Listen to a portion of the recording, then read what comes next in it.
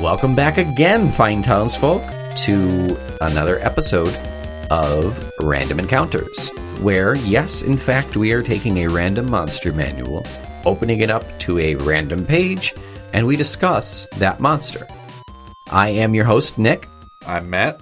And we are going to discuss a monster from Kobold Press's Creature Codex this week. If you don't know Kobold Press's stuff, I highly recommend you look it up, particularly if you're a DM. They have the Creature Codex and the Tome of Beasts, and they're just huge resources of new monsters. They also have campaign settings and all sorts of stuff on their site. Highly recommend you look at Kobold Press's stuff. Really cool. Really, really well-produced stuff. Like last week, this week, Matt has the monster manual in his hand, so he is going to quiz me, and we're going to discuss based on his reading. Matt, when you are ready. Okay. There's not a whole lot of text here, and I don't know if you'll be able to get it from the text itself, but once it becomes clear, you'll probably poop your pants. It's kind of a known. Known. It's not very known. Oh, okay. No. But once we go over it, I think it'll become kind of clear. Okay. A massive giant reeking of rotting flesh shambles forward. Its rubbery skin constantly ripples as if living things are trapped underneath. Ooh. Is that it? That's all. That's it. Flesh golem. No, but I can see how that would be. Okay. And honestly, if you look at it, it basically could be a flesh golem. The name. I would just not get the name if I didn't know the name. Yeah, you definitely. Oh, okay. All right, give me the name. It is a grave behemoth. Ooh, okay, cool. Yeah. Yeah, essentially a flesh golem. Yeah. Kind of, but more undead as opposed to like created. Yeah, exactly. Yeah. Okay, tell us about the grave behemoth. Okay. I you had a book when we were kids. It was like it was summer. It was like one of those like little kid novels. It was a summer camp, but there were dinosaurs or something, and they referred to the dinosaur as a behemoth. Okay. I think it might have even been in the name, and it was just a triceratops, if I remember correctly. But for the longest time, I pronounced that word behemoth. In my head. I never pronounced it out loud, but in my head, I read it as behemoth. You didn't pronounce it out loud like that because you knew everybody would laugh at you. Yep. Yeah. Okay, tell me about the grave behemoth. It is in the past, a necromancer kingdom near destruction for rampaging giants. Their undead were not sufficient to defeat the giants, so they turned to even darker arts. The necromancers flayed the flesh off hill giants, keeping the skins mostly intact, and stuffed the resulting sacks of flesh full of humanoid bodies before sewing it back together. Oh my god! Then they enveloped their creations in necrotic energy until the giant flesh animated, along with the zombies trapped inside. Yeah. That's amazing. A grave behemoth is more than the sum of its grisly parts. The dark ritual forms a hive mind between the behemoth and its zombie tenants, which is a great sitcom. Just Mr. Roper with the zombie tenants, which act as an extension of the behemoth's will. A grave behemoth doesn't require air, food, drink, or sleep naturally. Because it's an undead. Exactly, yeah. So giants attacked a necromancer. Yep. The necromancer retaliated by taking their corpses, skinning them, and stuffing zombies inside. That's... As his line of defense, yeah. If you had any doubts about Kobold Press, just that description alone, that's brilliant. Yep. It's awesome. What level do we have here? This is a let's see. Yeah, where is it challenge? Challenge 10. Do I see armor class 9? 9, yeah.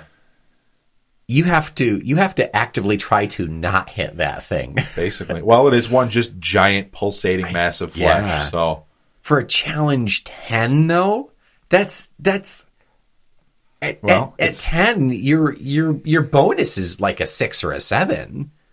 You got to roll really bad. Yeah. They didn't. Yeah, I'm surprised they didn't give him like natural hide. That is weird. It definitely seems like they went as straight and narrow as they could. Like, yeah, it is literally just skin stretched over writhing bodies. Okay, I guess that makes sense. Does it like explode or something? I'm just trying to see. That's got to. That's my only thought. Like those little critters in Diablo 3. No. Wow. Oh, in addition, if it takes more than 30 damage on a roll, 1d4 zombies fall prone in unoccupied spaces within 10 feet of the behemoth, spilling from the wound. This thing just loses limbs like... No, it loses zombies. Well, it loses limbs, and then the zombies fall from those holes. Oh, yeah. Yeah, okay, so it's easily puncturable. Yep. It's just a balloon. It's a balloon full of people. What? Undead people. Yeah. What? How many hit points does it have? We are looking at 210 hit points. 210. And what's the amount of damage to make a zombie fall out? At least 30. 30. So you can do that 4 times tops. Yep. 4 times a total of, what is it, a D4 of zombies? D4 zombies, So you could end up with 16 extra zombies if the rolls are in and then against your favor. Exactly, yeah. So that's a nice little touch. And again, at level 10, yep. If you have a friggin' cleric or a pally in your party, they're going to be doing that damage even if they don't want to. Oh yeah, without a doubt. With their various smites and bonuses to undead and stuff like that. So yeah, and it's interesting because it's not just piercing damage or something. It's just 30 damage. Just any damage. Period. Wow, that's interesting. So yeah. So their flesh is really thin. Really thin, yeah. It's stretched out. Ugh. So stretched out from a hill giant to begin with, and hill giants are fat and flabby and like gross as it is. So that necromancer just really crammed those zombies all up in there. Yep. That's God, and then just animated the entire thing. The whole thing, right? Yeah, yeah. That's like it's kind of like Oogie Boogie. Yeah. It's like a Japanese mech, but really made of meat. It's a meat and paw. It's horrifying. It's really gruesome. It's perfect for a Halloween campaign for sure. Yeah.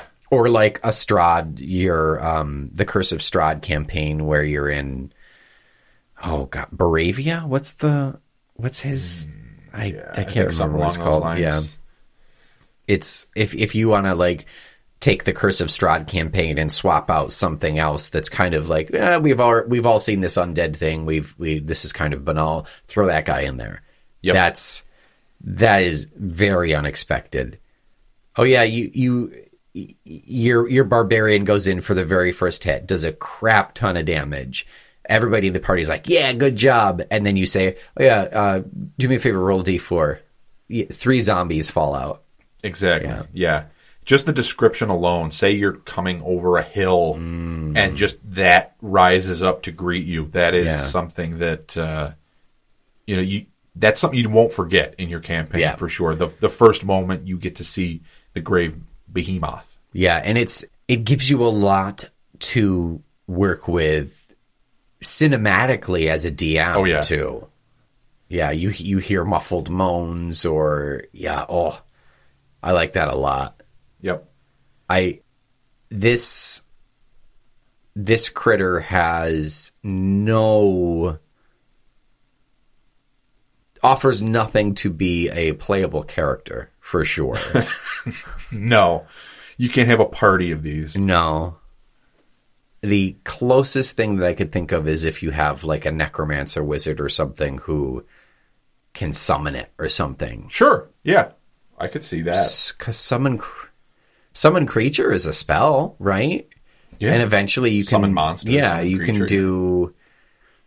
Is it by number of hit points or is it by I think it's by challenge rating? Yeah. Something. Okay. I've never really played with those spells, so I don't know them off the top of my head. What kind of damage does this thing do? Oh, let's see. It basically does 2 slam attacks. Okay. Makes sense.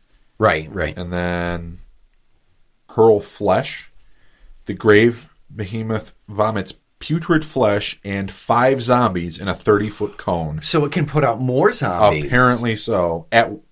Basically at will. Like, it's not even just a reaction. Yeah. Each creature in that area must make a DC 16 Dex saving throw. On a failure, it takes 11 D6 necrotic damage. Whoa! And is covered in rotting slime for 1 minute. And what's that do? Doesn't say what the rotting slime does. I'm going to say it's not good. And I also see that's a recharge of 5 to 6. Yes. So if you're DMing this thing, you pop that as much as possible. That is your first attack and every attack after that you can. Yep. For sure. Oh, that's cool. Yeah, that's one thing I remember seeing as kind of DM 101 is take your coolest attack, do that first, and then go from there. You start off flashy. Yep. For sure. Yeah.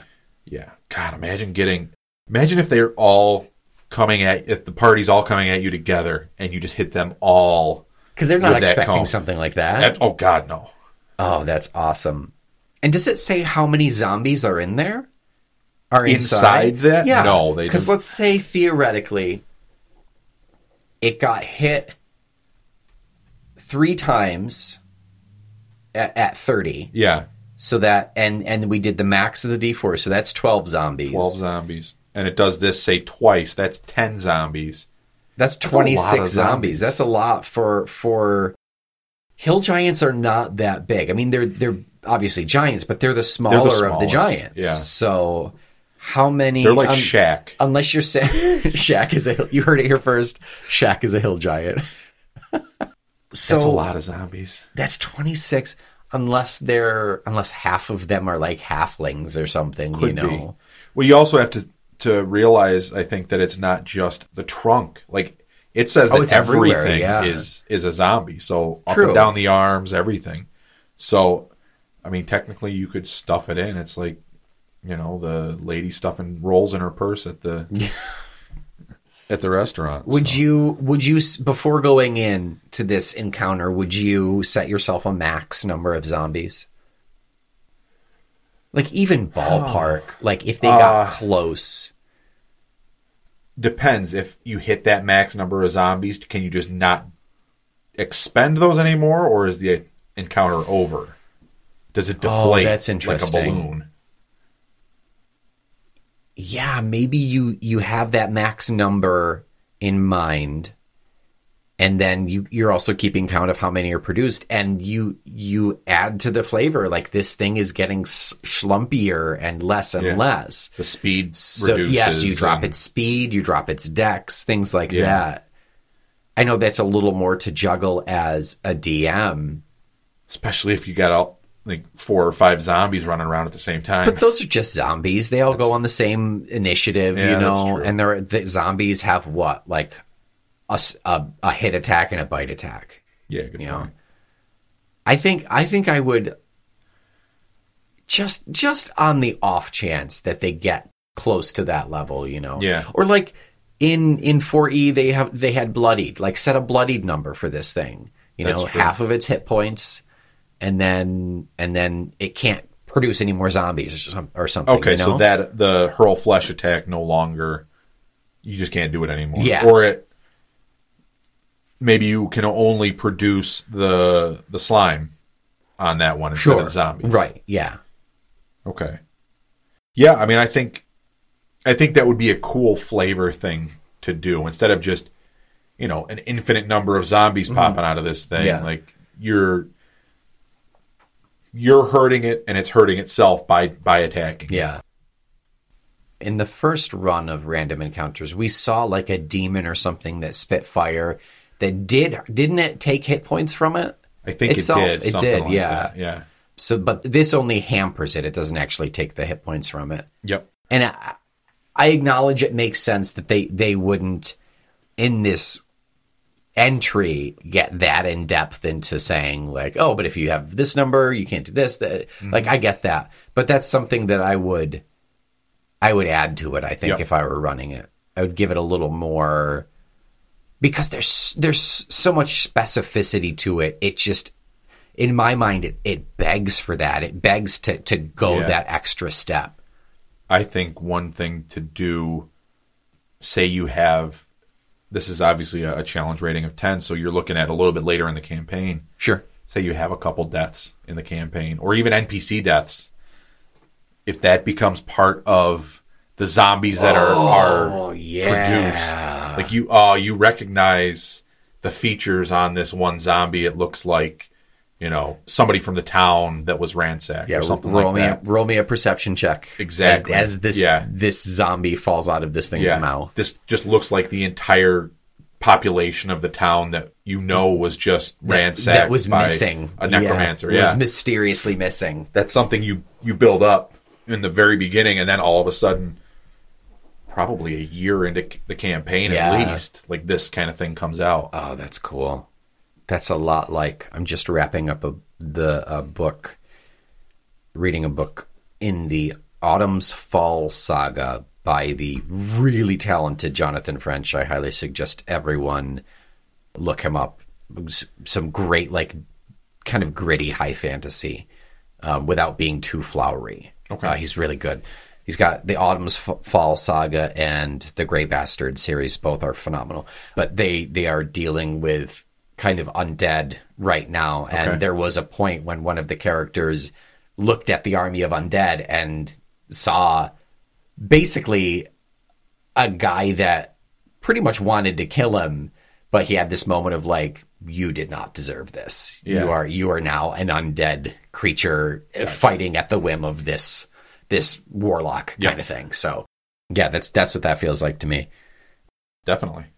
Any kind of recognition and tying that back together is, it's what personally, it's what I would crave to be able to do as a DM. Gives it a face, makes it a little more personal, even if it's just callbacks. Yep. Oh yeah. Yeah. And a callback from 3 sessions ago. Yep. So effective. So cool. Oh yeah. Yeah. It's a great, if you can pull it off, it's a great tool to have in your DM tool belt. Yep. For sure. Yeah. Would you have multiple of these things, or would they?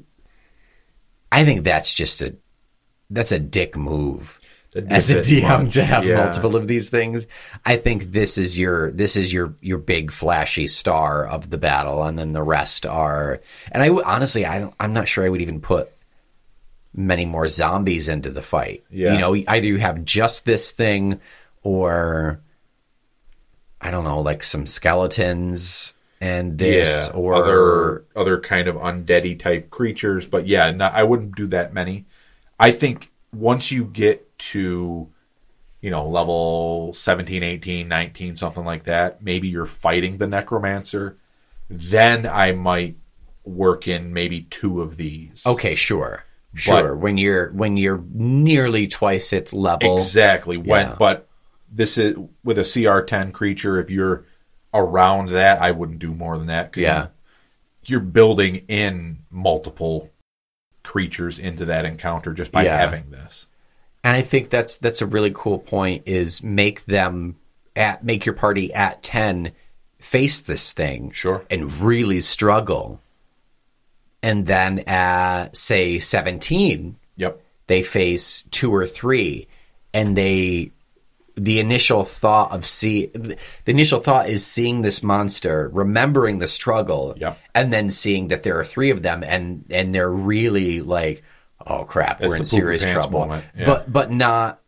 But you don't raise their level. Keep them 10.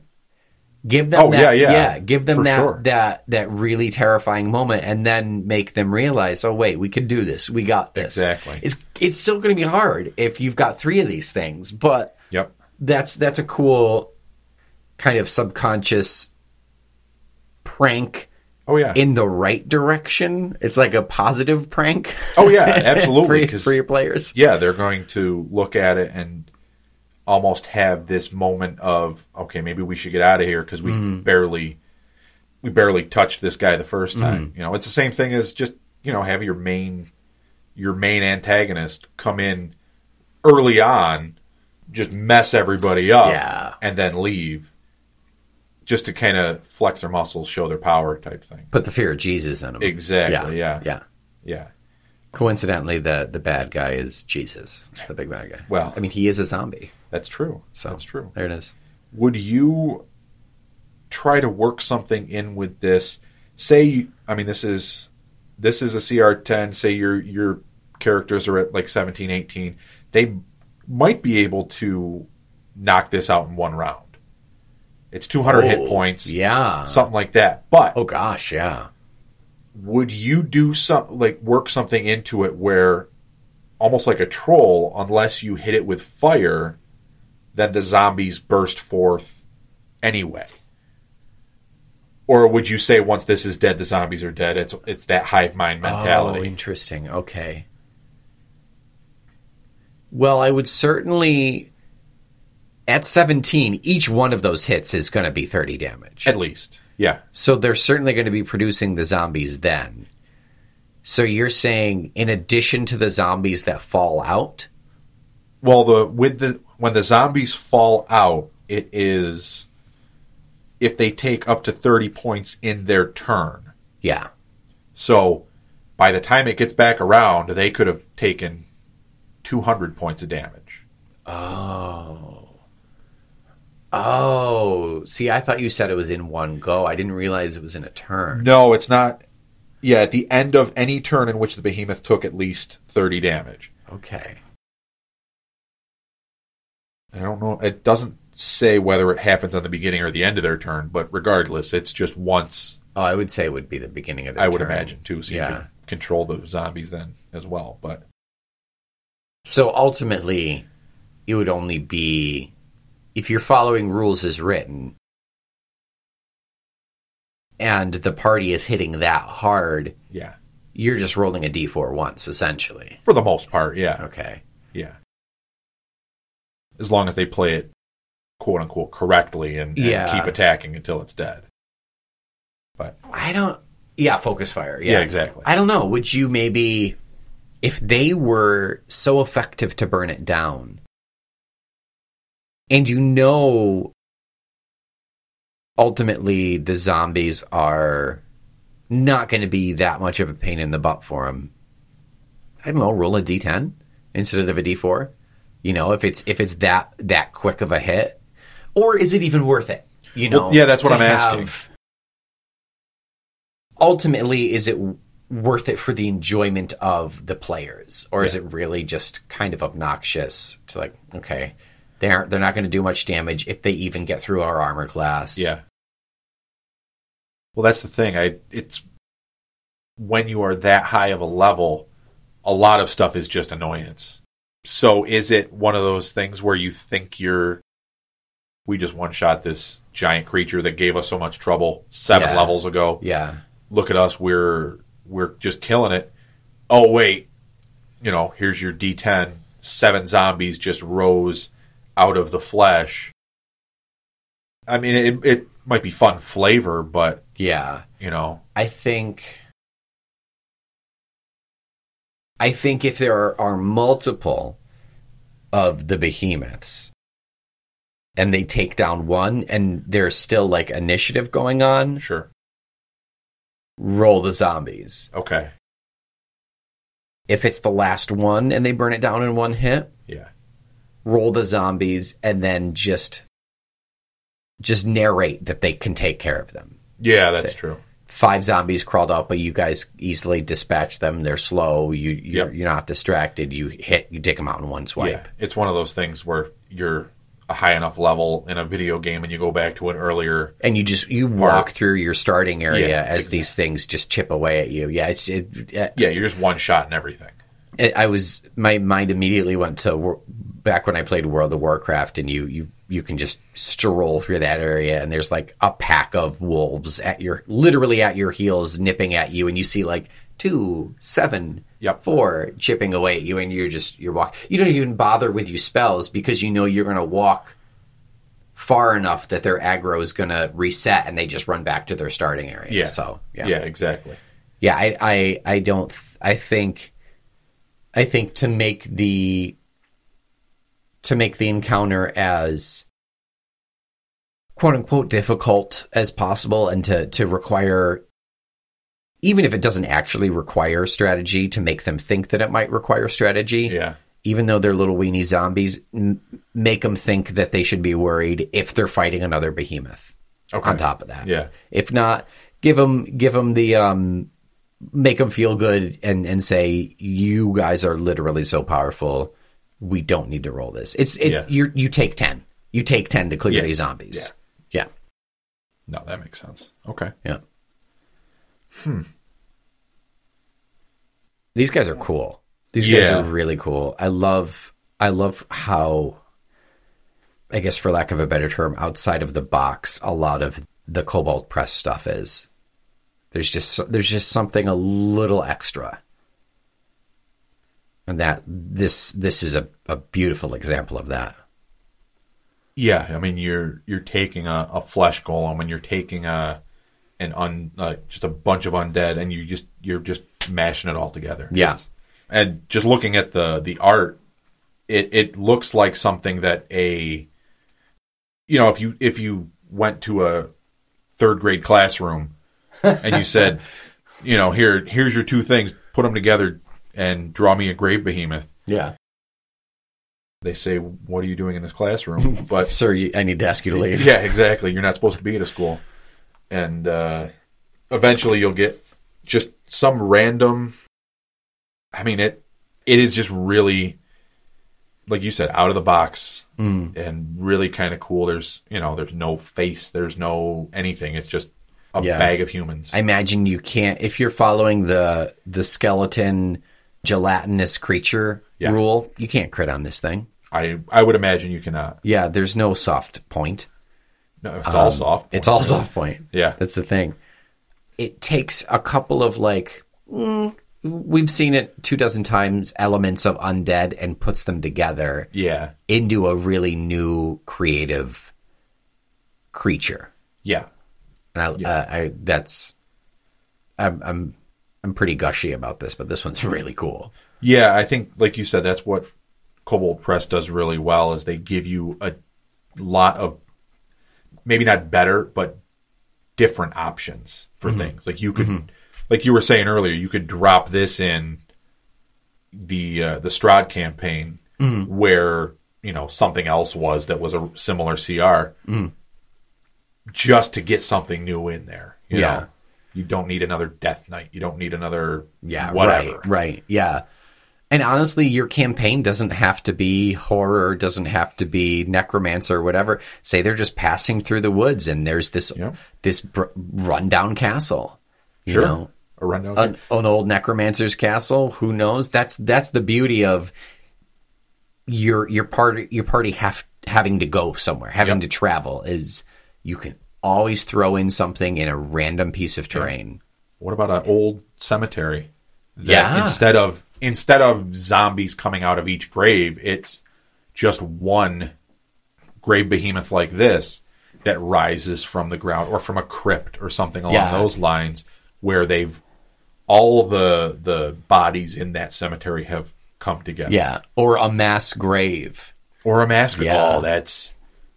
Yeah. Imagine doing some kind of really creepy, really almost historical, World War II era thing. And that is, Yeah, there's, just because they described that this was giants attacking a necromancer and then he created them that way, that doesn't have to be the origin for this thing. Not at all.